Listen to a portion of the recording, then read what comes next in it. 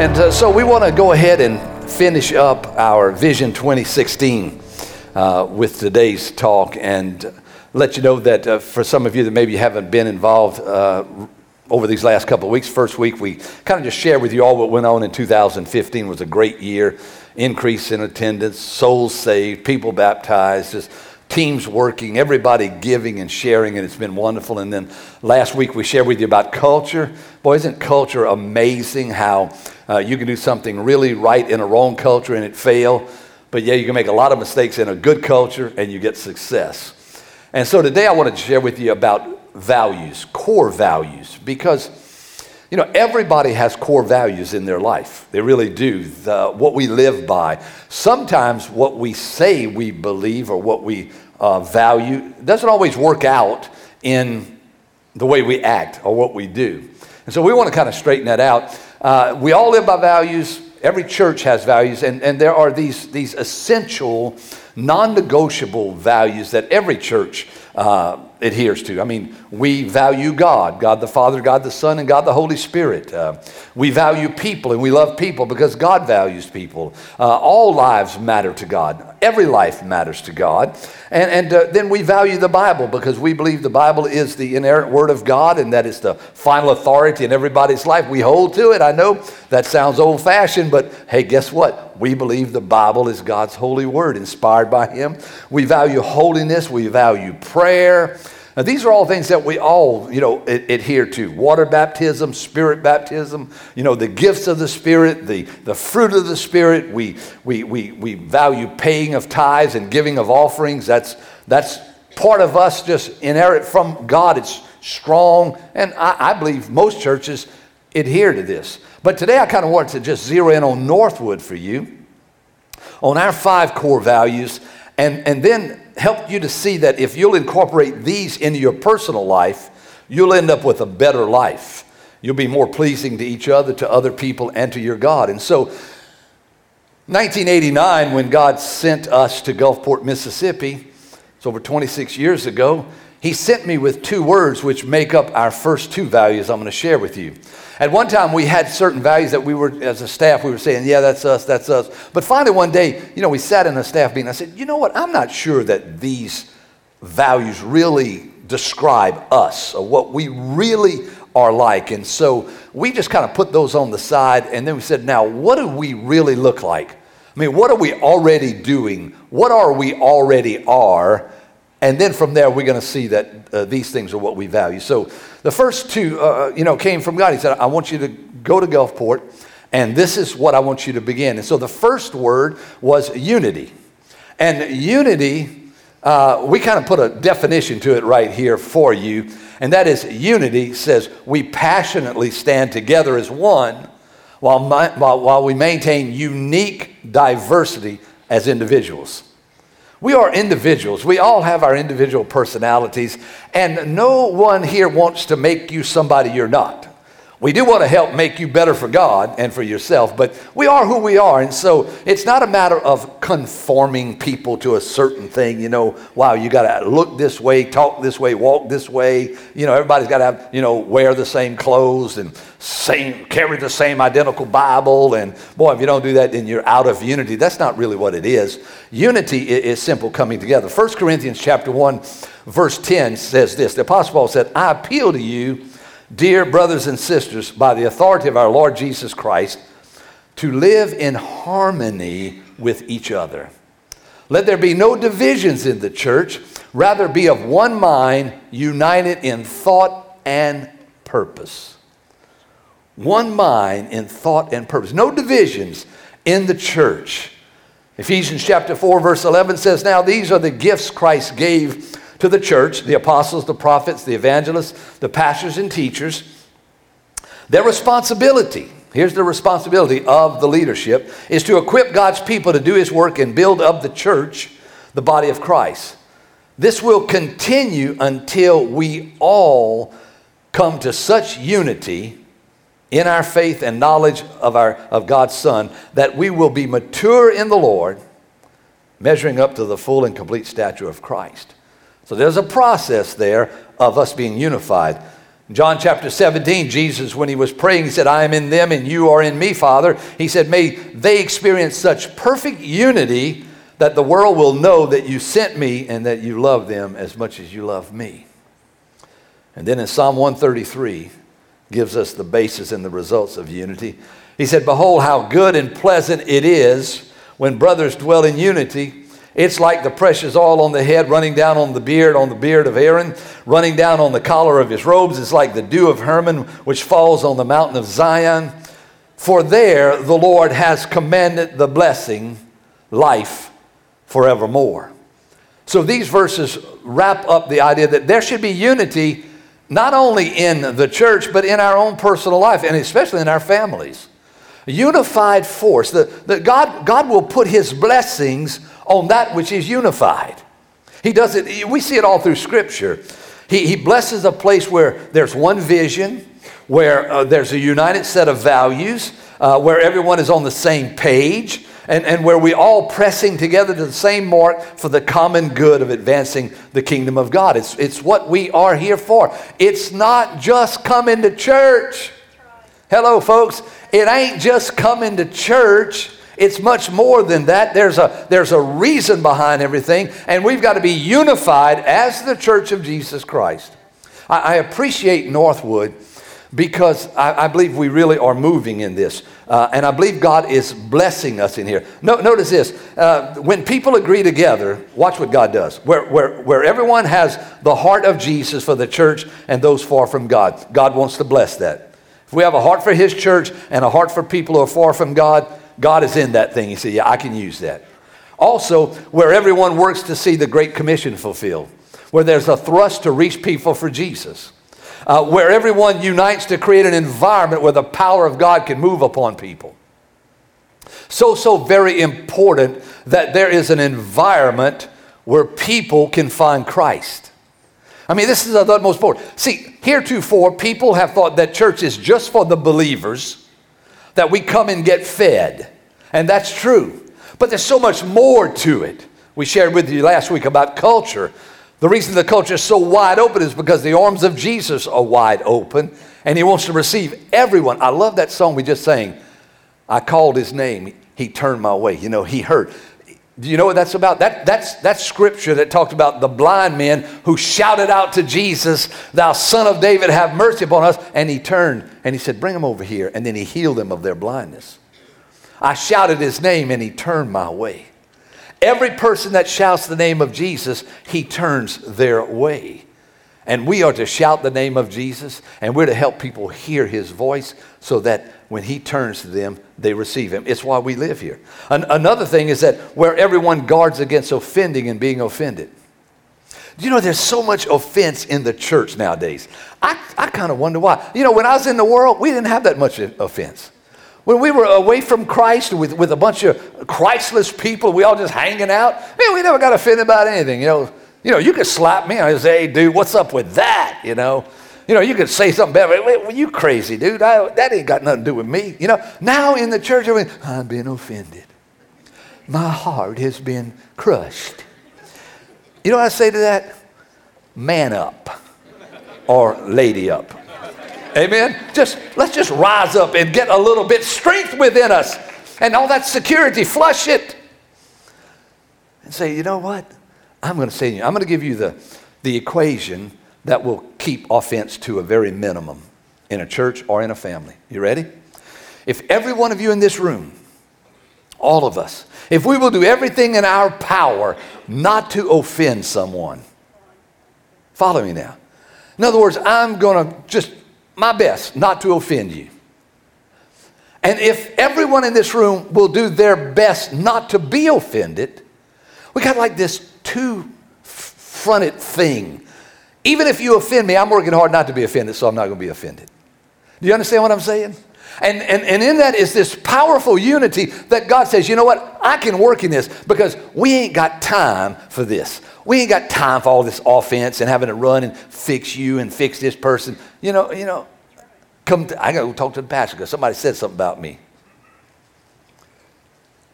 We're moving away from that. We got a job to do. Let's get busy with the job of seeing people come to Christ. And guess what? Ain't got all that stuff going on, all this internal strife. And we unify around essential things, not the non-essential things. Now we're going to unify around the blood of Jesus, the Word of God. Christ, Jesus comes from virgin birth. We're going to unify around a literal heaven, a literal hell. We're going to unify around these major things. But we're surely not going to get in a fuss over stuff that don't matter. It just doesn't matter, really. All these things that we see people, on Facebook, I never see people fussing about the essentials. I see them fussing about the non-essentials. How long your hair's supposed to be. I don't think God cares. You know why I know God doesn't care how long your hair is? Because some people ain't got no hair. And then some people got a lot of hair. You know what I'm talking about? And so, man, you're holy if your hair, so what is that? Your clothes, say, let's get off the non-essentials and let it fly, and let's embrace these essentials strongly and see people saved. The second word that God sent me to Northwood with was radical. Now, radical is a radical word. Radical is a word that some people say, radical, But radical, this is our definition. We unapologetically progress in our methods and approach to how we do church in order to reach people. And I might add, reach people for Jesus. So just because, something was done one way for a long time doesn't necessarily mean that it has to be done that way always. Jesus is our agent of change. Jesus came on the scene, and look, he jumped up in some people's stuff. There were this group of people called Pharisees, and they were religious leaders. And God had given the pattern of what he wanted done in the church, in the Jewish people's lives. But the Pharisees kept adding to it. We've got this wonderful talent of adding to things. And they started adding and adding. Just this morning in our one-year Bible, a man with a withered hand was with Jesus in the synagogue. And the Pharisees were watching Jesus to see whether or not he was going to heal the man's hand on the Sabbath day. Because they said, you can't work on the Sabbath day. And Jesus went to him and said, hey, I'm getting ready to change some things here. If you had a sheep that fell in a well on the Sabbath, would you take him out? And he didn't like that, So he said, hey, look, stretch your hand out of there. Come on. And he stretched his hand out and he was healed. He came on the scene and he said, the way you've been doing things is not the way we're going to continue to do them. He said in Mark chapter 1, he said, the time is fulfilled and the kingdom of God is at hand. Repent and believe the gospel. The word repent simply means to change the way you think, to turn around from what you're doing. He said, you're going to have to change the way you think in order to receive this gospel. Let me tell you something, folks. You have to change if you receive the gospel. You have to see a life that is radically transformed in order to adapt yourself to this gospel. Jesus comes into every life and he says, repent. Change the way you think about things. Let's do something different. He said, you know what? You were taught an eye for an eye and a tooth for a tooth, but I'm changing that and telling you that if a man hits you on your right cheek, you turn your other cheek also. He said, you've been taught that you should love your neighbor and hate your enemy, but I'm telling you that I want you to love your enemy and pray for those who are abusing you. He brings a whole nother thing on the scene, a whole nother change. He changes it from the head to the heart. You once knew this, but now you want to do this. From the head to the heart, which is the difference between religion and relationship. When it moves from the head of just knowing something to actually experiencing the life of Christ, there's really no salvation that takes place. There's a radical change. You see, culture has changed. If you've been around for more than 40 years, you know that culture has dramatically changed in the last 30 years. Things are not done the same way. We're dealing with things now that 30, 35 years ago was not even on the map. Your kids are dealing with things now that you as adults have never even had to talk about. And so there has to be a change in how we live our life in the culture. But there also has to be a change in how we present the gospel to people. The same old methodology doesn't work anymore. If we were doing things the same way that we were doing it 35 years ago, most of you probably wouldn't come to church. Now, God hasn't changed. The Word hasn't changed. Jesus is the same. The blood of Jesus, the Holy Spirit, all those essentials have not changed. But how we do church must change in order to reach generation after generation. And so, someone once said, change is the only constant in life. And really, 66% of all the people in America are of a personality who don't like change. And the older you get, the harder it is to change. Like everybody over the age of 45 here, you need to get with the program and realize that things are going to change. They're not remaining the same, and you got to get with it. Amen? You got to be able to change. You got to stay youthful in your ability to adapt to your culture. Change is good. If you don't change, you stagnate. If you don't change, you stagnate. You crystallize. And you're passed by. The kingdom of God is evolving. Things are changing, and we want to make sure that we are efficient and that we are effective. And let me add that structure is not sacred. God spoke that to me about 13 years ago. He said, Van, I want you to be efficient. I want you to be effective. And structure is not sacred. We think structure is sacred. But let me tell you something.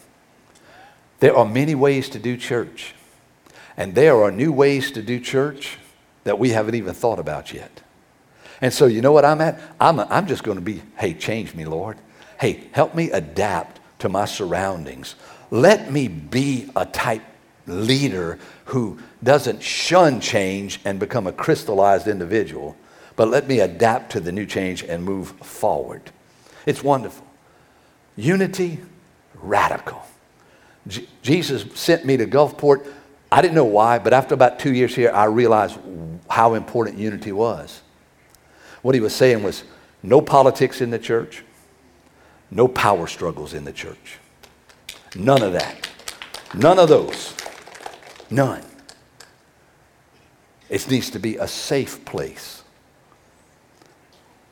And he said, radical, Van, I want you to be different. We have been. He has proven that those two values have built this church where it is. The third value is excellent. Excellence, and the definition we put with it is we relentlessly pursue excellence by maximizing the resources that God has given us. I've always said this, that excellence is doing the very best you can with what you have. Excellence comes from the Holy Spirit. You know, Daniel, if you want to read about a man whose life was excellent, if you want an example of how to live, look at Daniel. In chapter 6, verse 3, it says, this Daniel distinguished himself above the generals and the satraps because an excellent spirit was in him. And the king gave thought to settling him over the whole realm. In other words, the king, the heathen king, saw in him an excellent spirit, saw excellence about him, and said, you know what? I can use that man. Excellent is such a wonderful quality. In Mark chapter 7, it talks about Jesus, and they were astonished beyond measure, saying, he has done all things well. Jesus does everything well. Man, you want to study the life of an individual who was excellent. Study the life of Jesus. He knew when to speak, when not to speak. He knew when to stay and when to leave. His ministry was spot on. He always went to the very source of the problem rather than talking about the surrounding areas of the problem. He was excellent in everything that he did. It's an attribute of God, this thing of excellence. The Bible says, excellent is your name, O God. And we as the church and we as individual Christians, we are a reflection in society of Christ. Let me ask you something.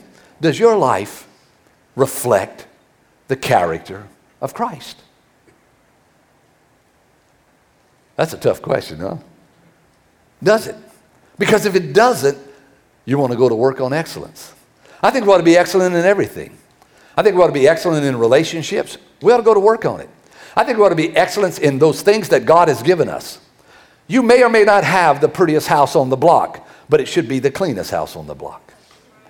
You understand? Your shoes, look, there were times where I had holes in the bottom of my shoes, but the top of my shoes were shined. Your car might not be the latest model and the greatest thing. You understand what I'm talking about? But it ought to be clean. You ought not have 7 feet of McDonald's bags in the back seat. If you have that, I'm going to release you right now to go clean your car. Excellence. It shows gratefulness.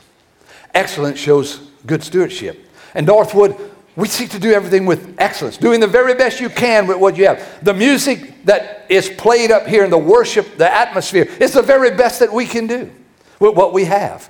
Our facilities are as clean as we can make them. We maintain them as best we can with the resources we have. When we preach the very best we can. In other words, you got to listen to the best we have. That's excellence. Everyone who serves, they serve with the best that they can. It's not always perfect.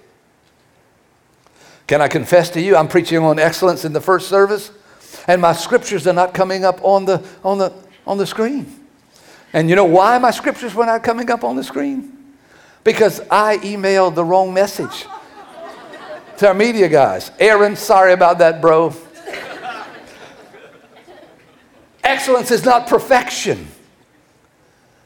Excellence is doing the very best you can. Boy, in the Old Testament, the tabernacle in the wilderness, just study it. It was excellent. The temple, my goodness, everything overlaid with precious gold. Just wonderful. It's essential that we project excellence to the people, especially the people who are coming to Christ. I'm not trying to impress, we are not trying to impress religious folk. That's right. But we want to make sure that we represent our God properly, especially to the people who are far from God. When they see us, they need to see Jesus. The way we do church may change. You need to be ready for that change. We need to live. I live my life ready for change because I never know what's going to happen in my life. I don't know what tomorrow's going to bring. My life may dramatically change, and I need to be positioned for that. Some of you don't have any kids right now. Next year at this time, you're going to have a little baby. You need to be ready for change. Big change. Massive change. Awesome change. Hilarious change. Excellence. It reflects Jesus. The fourth core value that we hold to so dearly is faithfulness. Faithfulness, we say it this way, we are dedicated wholeheartedly, not half-heartedly, wholeheartedly to a lifestyle of consistent faithfulness. Not sporadic faithfulness. Not I commit for a while, then I don't commit, then I commit, then I don't commit, or we committed to this vision for a while. No, we're not committed. We're going to commit to this over here. No, it's a lifestyle of consistent faithfulness. In the book of Galatians chapter 5, it lists the fruit of the Spirit, and one of the fruit of the Spirit is faithfulness. We need faithfulness in every area of our life. Timothy was told by Paul, he said, if we are unfaithful, he, the Holy Spirit, he remains faithful, for he cannot deny himself. So God's got this thing about being faithful, man. You call upon me, I'll answer. You seek me with all of your heart, you'll find me. Something about you ask and you shall receive. Seek and you shall find. Knock and it shall be open to you. I'm going to be faithful. Jesus was faithful from birth to death. He was faithful with his mission completely. Can you imagine what it would have been like if Jesus would have been faithful until he was 32 and a half and then said, I'm out. Eject me out of this place.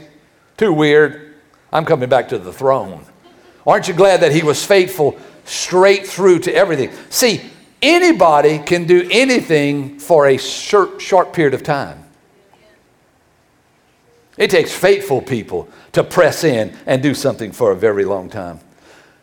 Studies continue to show that a lot of churches are in decline, people-wise. And really, it all goes to the lack of commitment and faithfulness. That's why marriages are in trouble. Commitment failing. Faithfulness failing. That's why they fail. Centered in selfishness and immaturity. I think it's a direct indictment against our personal relationship with God when we see that we're not faithful in our life. I think that the Lord wants us to stand tall, be strong, press through, and commit completely.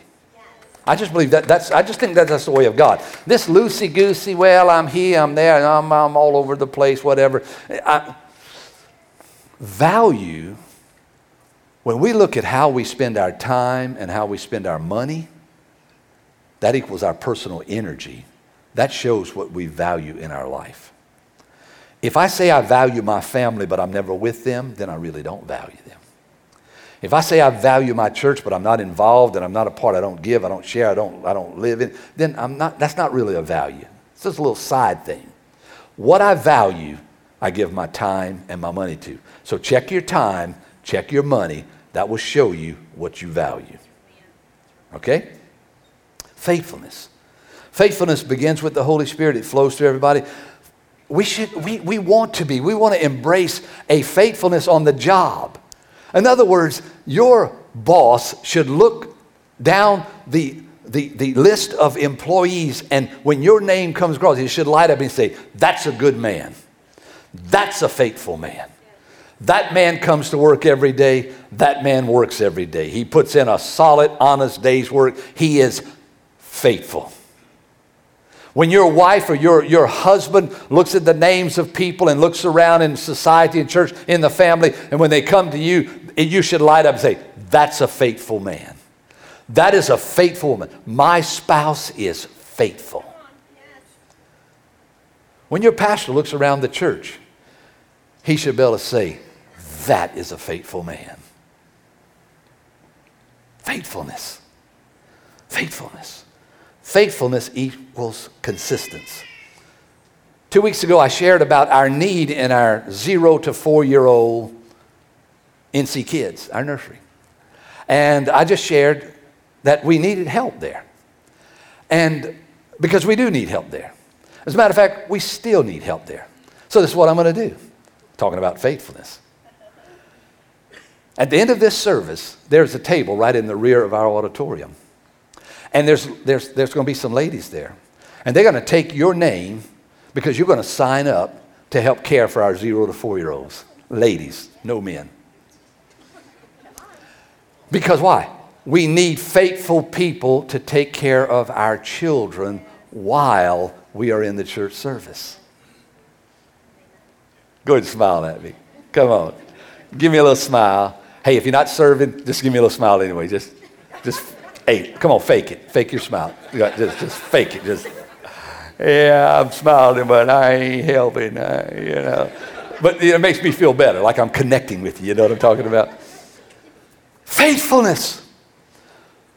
One lady in our church, she's over 80 years old. She was in the first service, and she went to the table to sign up. And I thank God that the person there had enough wisdom to say, and she called her name. And she said this, she said, you've paid your dues. You've been in the church 40 years serving. So I guess I could say this. If you want to, after you serve for 40 years, take a little sabbatical. Take a little break, you know what I mean? But guess what? We're making babies. And we need somebody to care for them. So that's your table back there. I'm believing for anywhere from 15 to 45 people. It's a widespread. I want to get the victory. Look, it's a need. Jesus said, if you don't ask, you don't get it. So we're asking. And we'll tell you, this time we mean it. Faithfulness. Let me ask you something. You who are married, you who are single looking to be married, would you rather have a faithful spouse or an unfaithful spouse? Faithful. Jesus is looking for a faithful church, his bride, without spot or wrinkle. Faithfulness. And then the fifth, and this is big, is generational. It's a core value that we possess. It says we are intentionally building and preparing for the success of future generations. That's what we're doing. You see, there is going to be a future. Now, if Jesus comes back this afternoon at 2, forget everything I said, we're going to be with Jesus. But if he doesn't, there's a future. There's a future to your family, there's a future to our government, there's a future to this world, and there's a future to this church. And so we are intentionally building. We're not just letting things happen for the future of this church. We're intentionally raising up the next generation. We're intentionally raising up people to serve. We're intentionally doing things. You know, in Psalm 145, the Bible says, your kingdom is an everlasting kingdom. And your domain endures throughout all generations. The kingdom of God. In Ephesians 3, the Holy Spirit is telling us, glory to Him in the church and in Christ Jesus through all generations forever and ever. Amen. So we're building on this thing.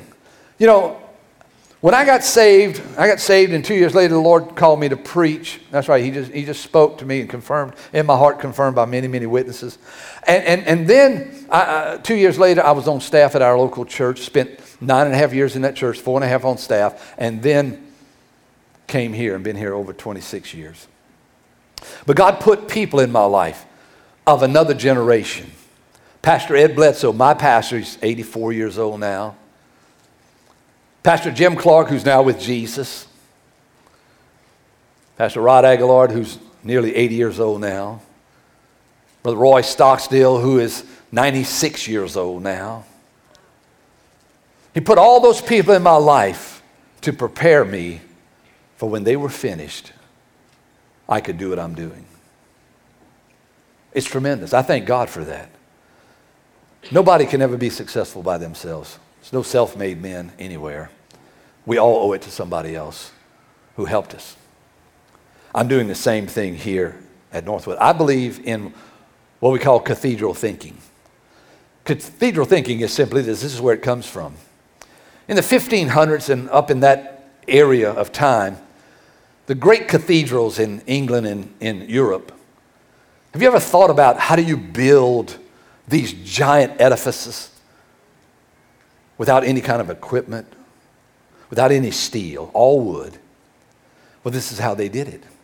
They knew they wanted to build it, so they had to plant trees.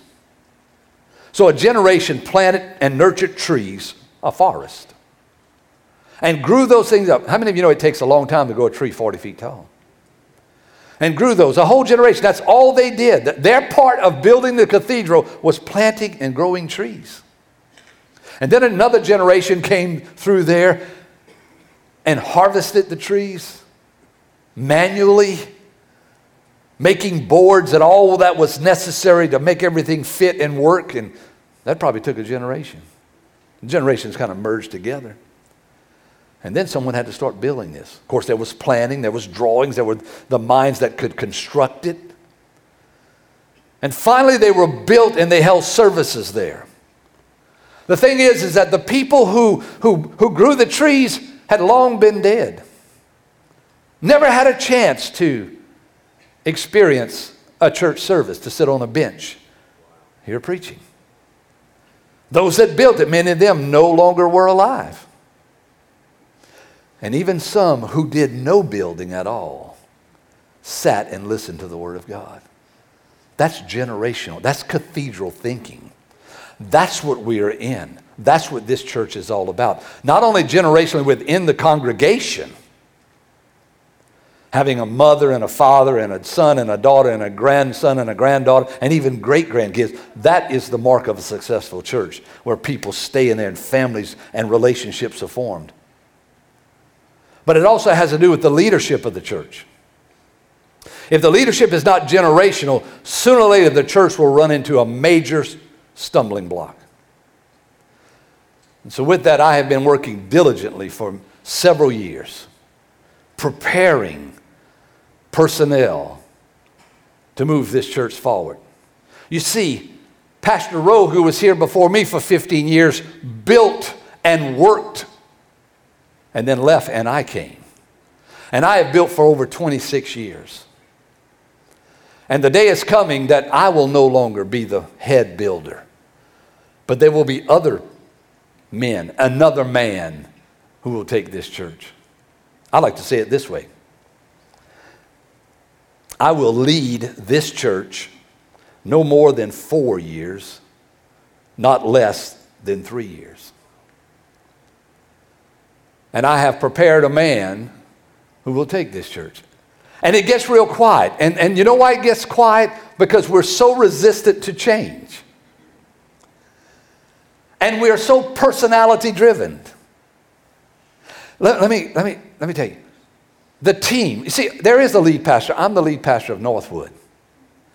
However, a lead pastor, if he's wise, has a team working with him. No man should lead all by himself. There is a team here. And within that team are capable and competent men who you will be seeing all through this year. The team. You will experience the preaching styles of 6 different men who are leaders in this church, who are on my staff. And you will enjoy it. Because if you only want to listen to one person, you are personality driven rather than prince driven. And Jesus is the prince of all princes. Did you know that the majority of churches, when the senior man goes through a succession process and hands it off, that the attendance drops? That people leave the church because their favorite preacher is no longer in the pulpit every Sunday. And you know what I say to that? And I say this respectfully. It stinks. It's so immature. It's so humanistic. It's so carnal. You see, the Word of God is what matters. And we should submit, and I always have, submit to whoever's bringing a word from God for us. Am I making sense to you? I'm not just leaving yet, okay? I still got a little fire left in the belly, a little bit fuel in the tank, okay? But I'm just telling you that we're a generational church. And if we don't talk about things like this, we won't be prepared. And I will say this, when the next generation takes this thing, it's going to a whole new level. Amen? Isn't that what you want to do? Go to a whole new level? Come on, look at me. Isn't that what you want to do? Go to a whole new level and say, Jesus, come on. Isn't that what you want to do? You who have kids and then now you have grandkids. You who have kids, don't you want your kids to do better than you did? I mean, that's just a natural desire. And so I'm telling you that we're generational and that I can't wait. I can't wait. It's just wonderful. You see, I have given myself to change. I have worked it out, and I am ready. And I am excited about what God will do. Amen? How many of you can receive that? 5 core values. What are they? Let's go. Unity, radical, come on, excellence, faithfulness, generational. 5 great values that describe Northwood Church, but I think also describes the kingdom of God. Let's bow our heads together right now. I want you to just get along with God right there where you are. Just, come on, just kind of shut out everything else. You know, when we talk about generational, I think about Jesus, how he was so set on the next generation. He prepared 12 men, 1 failed, 11 pressed through, they replaced him later. 12 men to take this wonderful gospel throughout the land. When Jesus was speaking, he said, you know, I've got this generation of sheep. He said, but there's other sheep that are going to come into this sheepfold.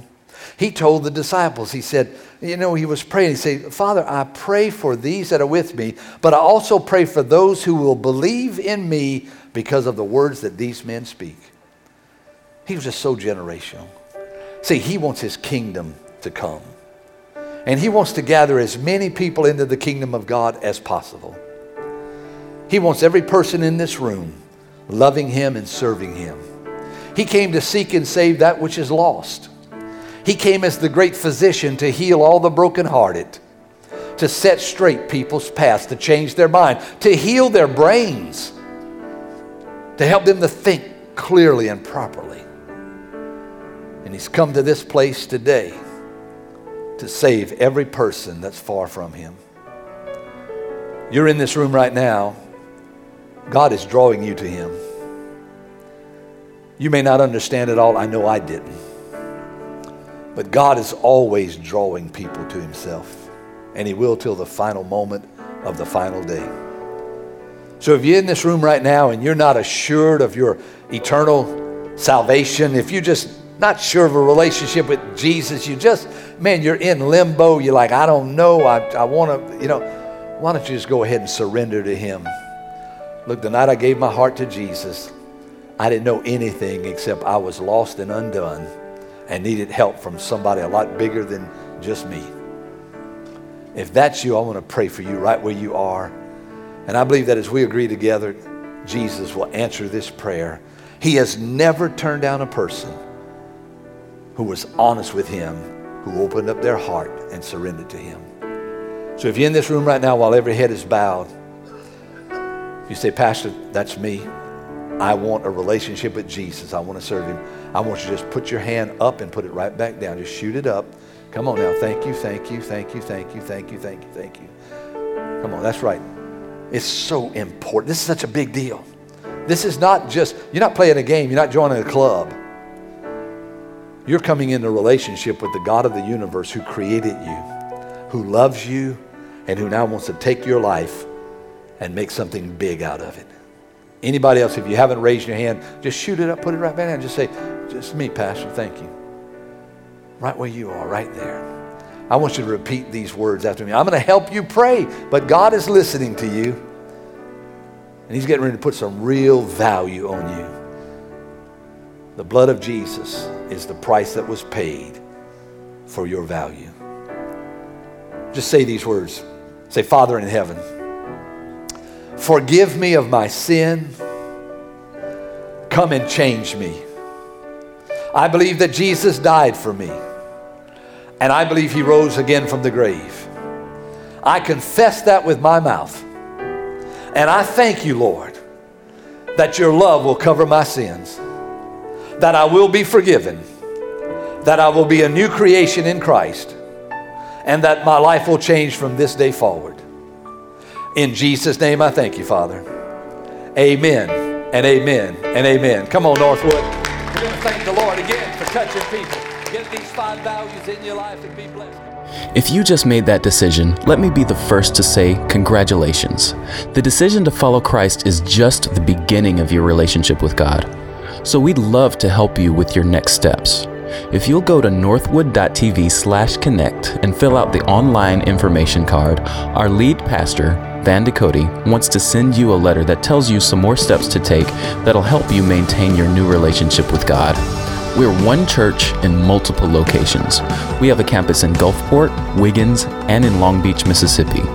If you live in one of these areas, we'd love to see you at one of our services. You can visit our website, northwood.tv, for service times and locations. If you'd like to give to this ministry, you can do that online as well. Just go to northwood.tv/give or simply text the amount you'd like to give to 228-215-3421. Again, that's 228-215-3421. Standard data rates and text charges may apply. Thanks again for joining us today. We'll see you next time.